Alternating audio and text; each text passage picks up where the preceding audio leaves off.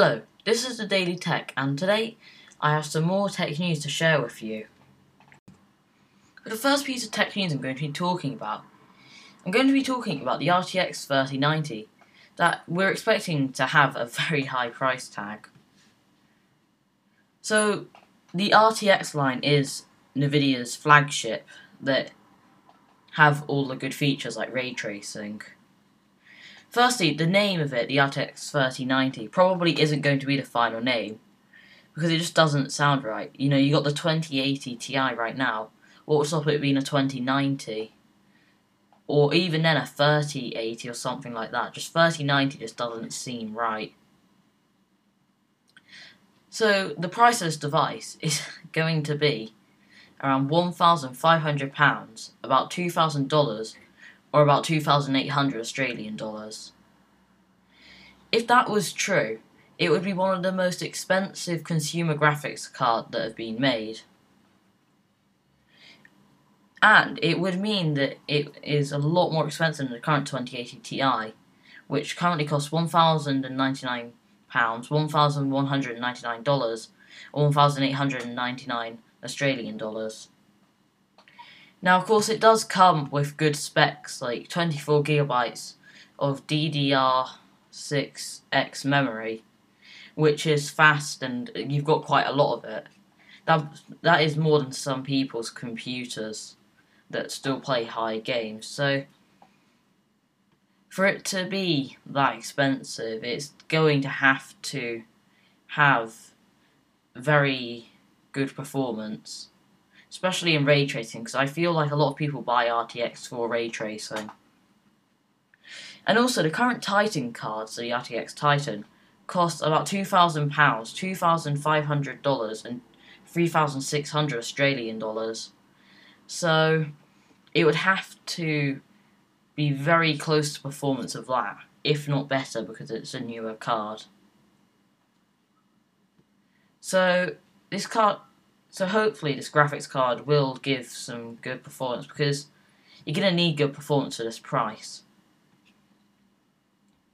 It should be very fast. We don't know much about the performance that this will bring yet, because there's not really been any leaks for it, but we kind of do need it to be good, because if it's going to cost £1,500, which a lot of people will not be able to afford, because it's just like, that is a lot of money. So if you, not loads of normal gamers, like people who are just playing like just the normal games that people play, I'm not sure what you might play, right?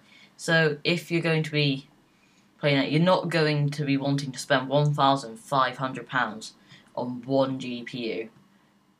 That alone, the rest of the components, the people that will be buying this would more either be like YouTube gamers, Twitch streamers, stuff like that, and people who can just afford this, because the market should still be high for this. I'm assuming it would if they were going to make it this priced, but we're not sure. Hopefully, I think they're hoping that a lot of people will decide to get this, even at the price of it. Also, we are expecting it to be sometime soon as well, so we'll just have to wait and see how many people end up buying it. Right, and now for the second piece of tech news I'm going to be talking about. We've seen some leaks for the Motorola Razr 2020, or at least that's what we're expecting it to be called. So it's going to we're expecting it to either be called Motorola Razr 2020 or the Motorola Razr 2. I'm thinking probably the Motorola Razr 2, as naming it 2020 I don't think would, it's a bit long, I don't know, like having it as second or even second generation, stuff like that, like we've seen with other products, like, you know, the Samsung Galaxy S1, S2, S3, stuff like that. So this phone is expected to have a bigger battery and faster charging as well. So it's going to have 18-watt fast charging instead of just 15-watt fast charging. Now, with what we've currently seen with phones, that isn't really fast, but it's also still going to charge it quite fast. So we're probably expecting the kind of same design, maybe something shrunk down like bezels, things like that.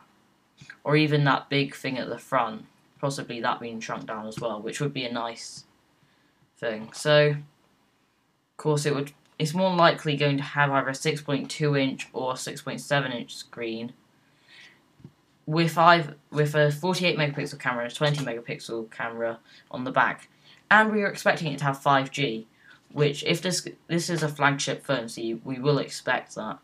That probably means it's going to get a decent processor as well, maybe something like the Snapdragon 865, or even probably the next generation one, depending when this comes out. So if it is going to come out on September the 9th, then we probably will expect like the Snapdragon 865 or 865 Plus. Also, it's going to more than likely have a 2510 mAh battery. So the 2510 mAh was on the Motorola Razr from 2019, but we're expecting it to have a 2633 mAh battery. So it is going to be about 2 batteries. So it's going to be 2 batteries like the other Razr as well, which I think when it folds you don't have to bend the battery, which obviously wouldn't work. It would probably, there's issues with folding a battery. So this phone, we don't know really about the price of this phone though, which is a bit, but we can kind of expect it to be quite expensive, up there with all the flagship phones.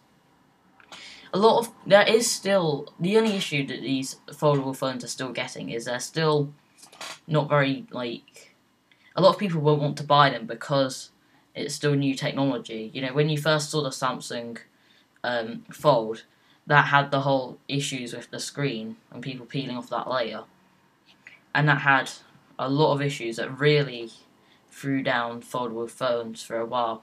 But then when you got this, especially in the first generation and second generation, some people will be wary to buy it because they don't want to spend a lot of money and then find a big issue with the folding phone that you've never really seen before, because folding phones haven't really been out for that long. Of course, a lot of people will still buy this, either for the whole folding phone thing that is quite cool as well. So this phone probably will also see some good sales, and I feel like this will also help the adoption rate of foldable phones, which is going to be really good. Foldable phones are cool and possibly even the future, who knows. Right, and then to end off today's tech news, I'm going to be talking about a change Apple have made with their AppleCare Plus. So when you normally buy like an Apple product, you have 60 days to get AppleCare Plus for it, which helps protect it. So with an iPhone 7 or 8, you can get the screen replaced for $29 instead of whatever they'll charge if you didn't have AppleCare Plus. Well, of course, you do pay £129 for AppleCare Plus, but it's always nice knowing that you can get all these replacements for a lot cheaper. So, of course, the prices for AppleCare Plus does change for what you're buying. So if you're buying like a Mac Pro, you pay a lot more compared to if you're buying like an iPhone SE. So it's going to be good. So now you'll have a year to add AppleCare Plus to your phone or whatever device you're using, computer, things like that, which is going to be good. So some people might not know if they need it or not, but kind of decide later on, because 60 days is still a while, but of course that's still more rushed compared to a year. So this will be very good for people, just because it's going to help them be able to get AppleCare Plus. You know, because having AppleCare Plus, a lot of people, even though AppleCare Plus, the prices you're paying, like $29, is about the price you would pay to buy a replacement screen and then the part and like screwdriver and screwdriver pieces, but then to get it done professionally by professionals that will keep its good standards still, you know, they're going to be using original screens, you know, the good Apple screens, just better.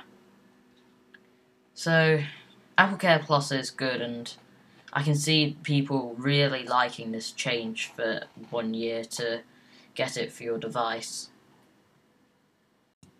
Thanks for listening to today's episode. If you did enjoy it, then please do consider subscribing, as then you'll see all the latest tech news by me. Anyways, have a good day.